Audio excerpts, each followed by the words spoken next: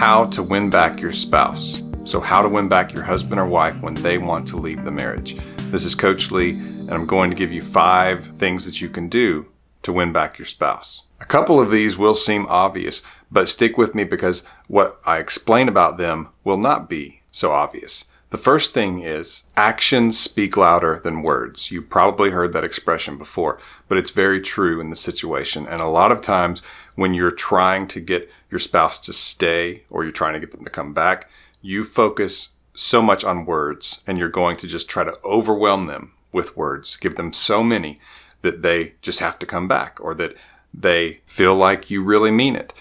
But the actual truth is that actions are what can help you in this situation, because most of the time the person who's leaving has a lot of doubt that you will keep up your word, that you will be true to your word.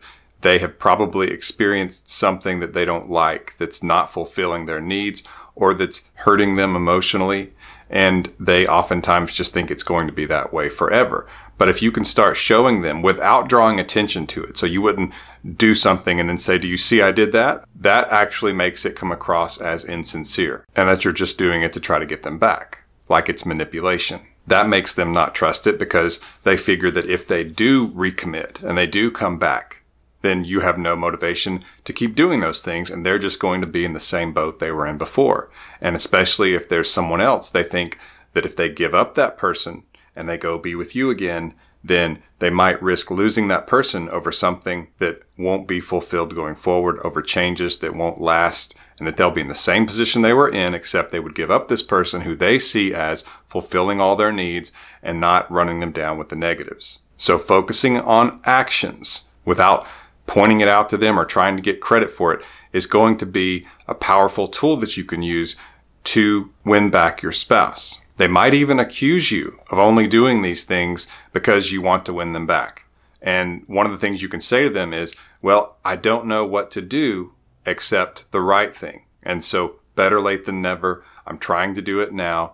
And I've learned a lot from this experience." It's best to just keep it simple and stay focused on those actions. And of course, if words of affirmation or words of affection were something that your spouse was not getting, then that would be an action because you would actually be doing what they need to have their needs fulfilled. So that can be an action. Words can be an action in certain situations. Number 2, don't separate if at all possible. So as much as it's up to you, because your odds go down of getting back together if you separate. The numbers on it are not good. And part of that is because it's like taking them away from the source of stress, away from what they see they want to leave in the first place. And there can be little to no desire to do the work to go back because it feels like there's relief. If they think that there's someone else out there for them or they already have someone, then now they can see this person or they can go find this person.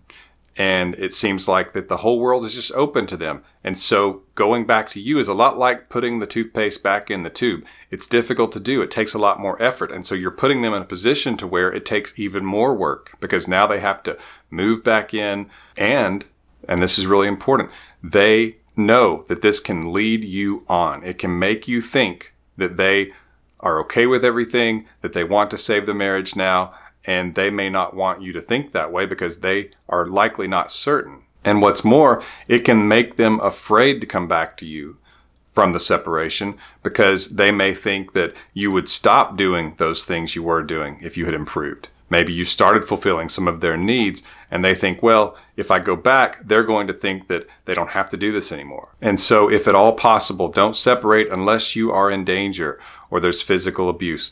Otherwise, it's best to stay in the same household. You have more opportunity to show them your changes, to reattract them, and you put up fewer hurdles. So separation is something you should avoid if you want to save your marriage and you want to win your spouse back. Before I get to number 3, I want to offer to you my free mini course on saving a marriage. You can go to myexbackcoach.com and under the marriage tab, you will see the link for that.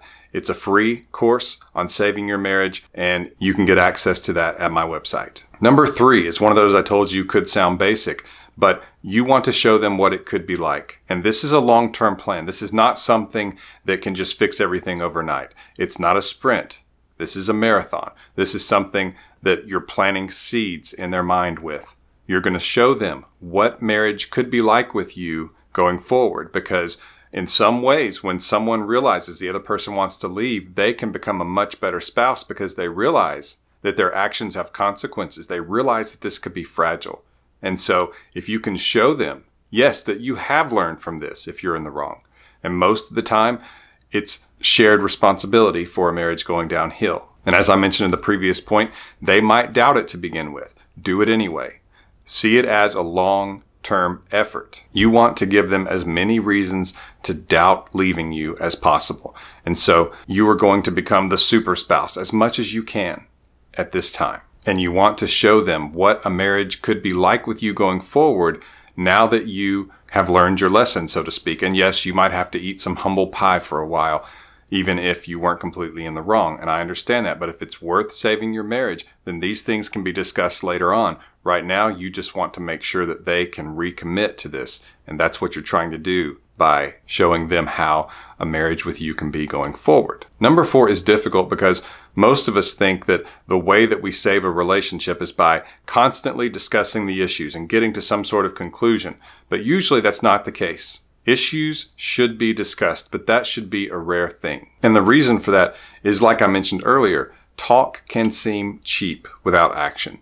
And it can be very stressful. It can bring them down. It can bring you down. It can make you two in a constant argument. And the reason for that is that it can be stressful. It can have you basically where the two of you are in a constant argument, a constant state of going through old issues, bringing up bad memories. It should happen. But once it has, and most likely you have talked about these things, you need to be able to back away from it. It should become a rare thing because you want to create positive experiences with them, even if they're small, even if it's laughing at a movie, even if it's just sitting over a nicely cooked meal. One of my clients described going to counseling with her husband. They were separated, and she said, "We meet every Wednesday for counseling, and each time a new issue is brought up or they bring up an old one, and it's like a chaperoned fight." That's what she described it as.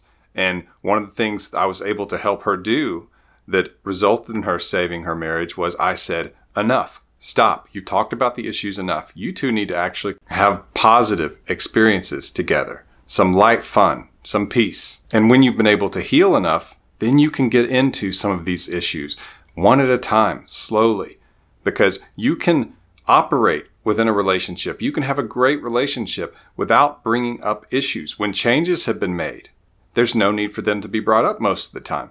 And so if you can show them that you're doing the things you need to do, that you're doing what they need from you, you're being a good spouse, then even if you didn't resolve some of these past issues, it can actually create more desire from them to be in the marriage. And it can actually end up being something that never has to be discussed again, because if you do resolve it, if you do fix it, and you are doing better, then it doesn't have to be talked about again. But people tend to think that they can reach some resolution by having these difficult conversations constantly with their spouse, but you're really just creating these negative experiences that can make them want to be away from you, that can make them want to give up, that can frustrate them, that can repulse them and annoy them. But it's just creating these constant negatives, which is not attractive and will not make them want to be in a relationship. So the best thing you can do is actually stop talking about the issues and focus on positive experiences with them. Before I get to number 5, remember to get my free mini course on saving a marriage. You can do that at myexpatcoach.com, and it's underneath the marriage tab, and it's 100% free. Number 5, be a good parent. And hear me out on this. One of the most attractive things that you could do is to be good to someone else's child. And if your spouse and you have children together, or even if you've adopted them or they're from a previous marriage, if it matters to your spouse, when you are good to their children, they don't forget it. It means a lot, and it can be a very attractive thing that can help bring them back to commitment to the marriage. It also allows them to feel the experience of that family unit again. And so if you're having a meal as a family, or you're playing on the floor with the kids and they are watching, it's a great way for them to feel some of that and to see, again, like what I mentioned earlier, where they get to see what the marriage is like. They can also see what it's like for the family to stay intact. And they will actually have to face this idea that they think that they want of breaking up the family. And they see that and they think, do I really want to do this? They see a future with the family, but they realize that if they leave, they won't have that. And so it's not just that being good to their kids is a tremendous positive that you can do, but it also allows them to experience the family and to realize that that could be what they are giving up. And so these are simple things that you can do. But if you focus on these things, first of all, you're giving them a reason to stay, and you're also not giving them a reason to leave. And so it can actually have a compounding effect and be really powerful. Remember to get my free mini course on saving a marriage. Thank you for subscribing. This has been Coach Lee, and as always, thank you for watching.